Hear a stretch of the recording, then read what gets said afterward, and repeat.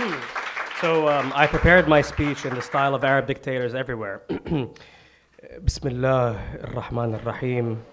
No, but in reality, I mean, the fact is, I mean, Maya, kidding aside, is right. I mean, I'm not known as someone for the glass half full mentality. In fact, I'm, quite pessimistic and bleak and, oh, woe is me kind of thing. And then this is my cue to sort of do my Humphrey Bogart thing, like, war is hell, man, something, right? And then at some level it is. And the fact is, if you look around you in the Middle East, I mean, if you look at Syria, Iraq, Yemen, I mean, it's just so bleak everywhere, right? I mean, the fact is that if we consider definition of or one definition of hope to be that tomorrow will be a better day than today, then really it's not so hot, right?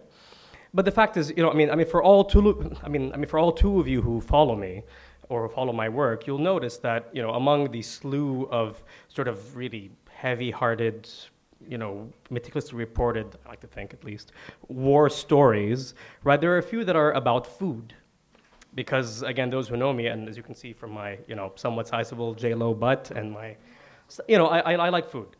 And so the thing is that I remember, recently I was in Mosul, which is not a place where I think you could say hope, runs wild, right?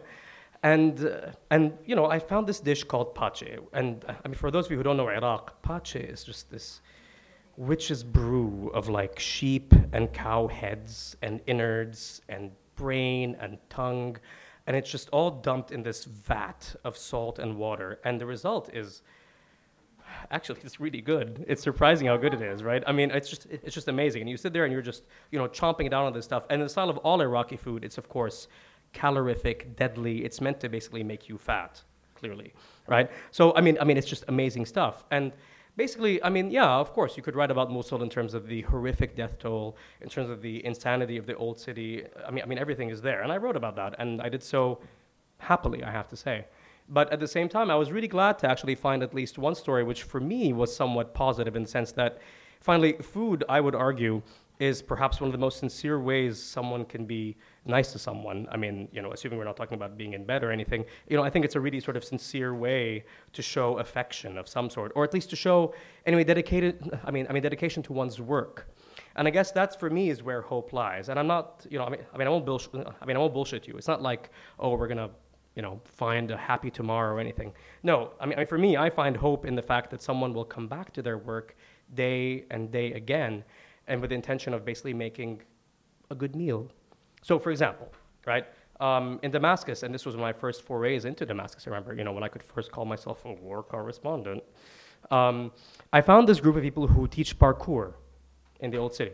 Who would know, right? Now, do you guys know what parkour is? Does anyone know what this is?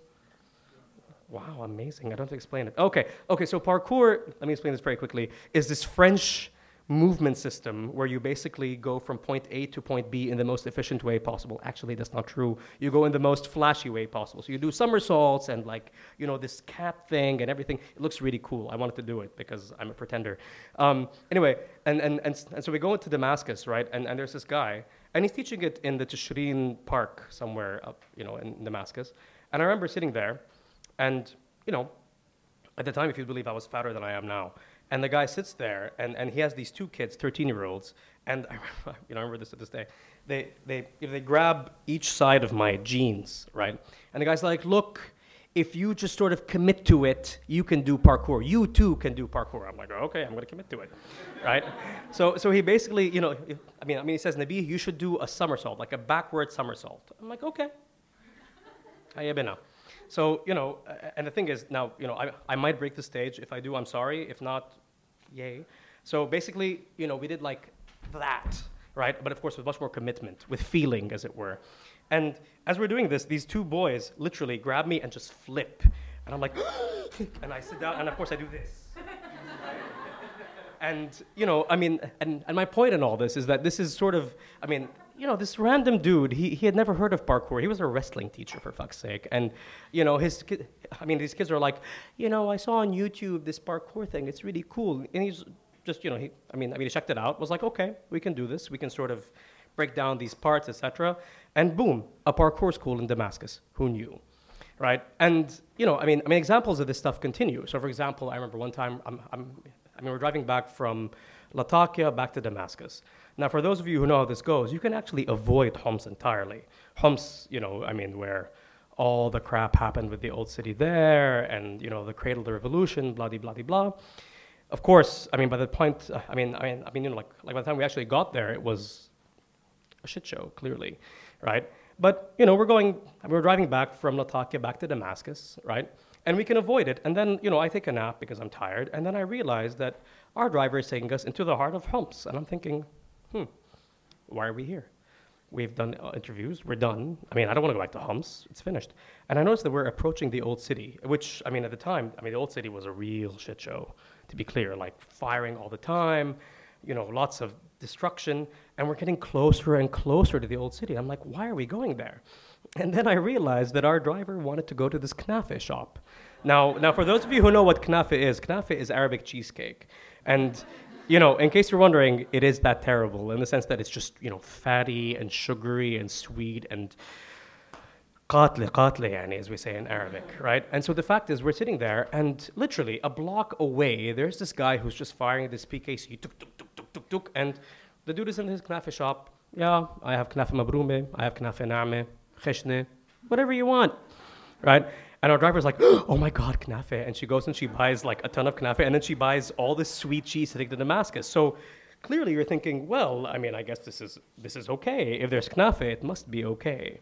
And, and the reason why I mention all this, right, is because, finally, in my days before, I became a journalist, I would actually, assume that war zones were, as we saw on TV. Sorry, TV journalists, I apologize, but it's true, right? The word war zone implies a swath or swathe of territory that is, let's say, destroyed or decimated. And for sure, in Syria and Iraq and these places, you will find instances of that where, indeed, entire neighborhoods have been leveled and destroyed. But with that being said, more often, it's what I would call, pardon me for this somewhat flippant description, war donut zone, war donut holes. So you have, literally, this area that is, let's say, destroyed and decimated, and then around it, it's kind of okay. It's not exactly stable, right? It's not like, you wouldn't want to buy property there, to be clear, right? But you'll be fine, right? You will somehow live, and day-to-day life continues, and that perhaps is where hope lies for me. The notion that in these places you have maybe not normal life for sure, but life, right? And of course, this is what I'm supposed to say, like, oh yeah, man, life, it continues. No, fuck that. It's not about that, right? The fact is that you basically somehow work every day, right? You come back and you do good work. It's really all about that. Because if you don't do good work, you're programmed for it, right? Khalas, you've been taught, I shall make my knafe in this way. I shall make my kahi in this way. I shall make my pache in this way. Because if you actually let go of that, then really, what are you finally? And let's face facts. Most of what we do, or I should say, we are defined by what we do at some level. And so, the reason why I say all this as a preamble is because, wait, here it comes. I'm reading my notes right now. Yes. Because the fact is, all too often we discount these places as shitholes. I think especially in the Western media, it's easy to call Beirut, Damascus, Baghdad, all of Iraq really just a shithole.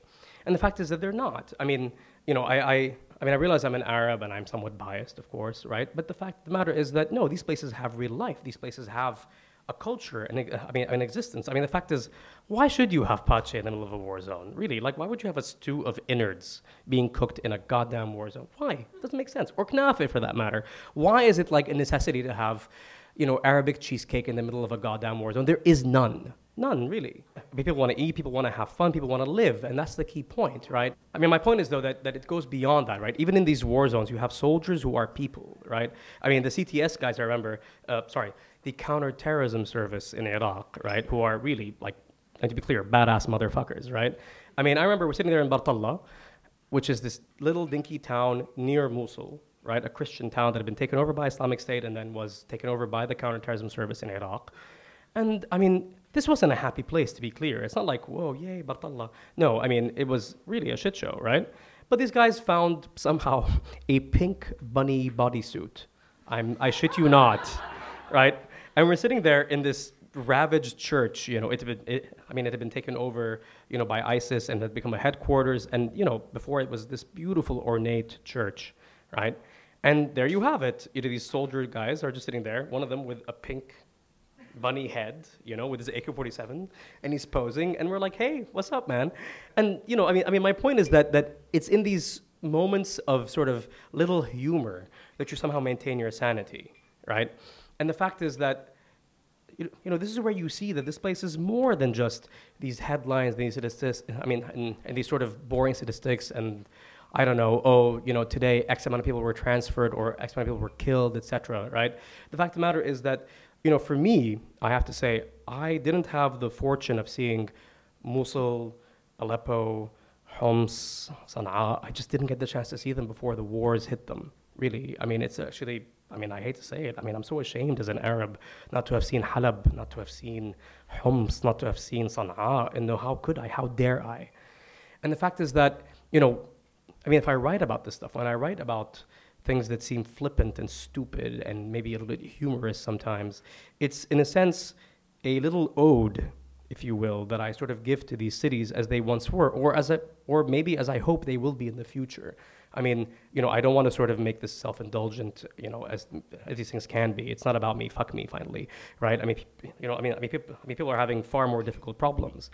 But the fact is, since I'm lucky enough and privileged enough to cover this stuff, and, a shout out to Delhi Times, I have really good editors, so I can do what I want. The fact is that, yeah, I mean, guess what? I will cover Pache, I will cover Kahi, I will talk about parkour in Damascus, I'll talk about, I mean, I got reamed by an activist recently about writing about high heels in Bab Tuma. Well, you know what? Fuck it. I will do that too.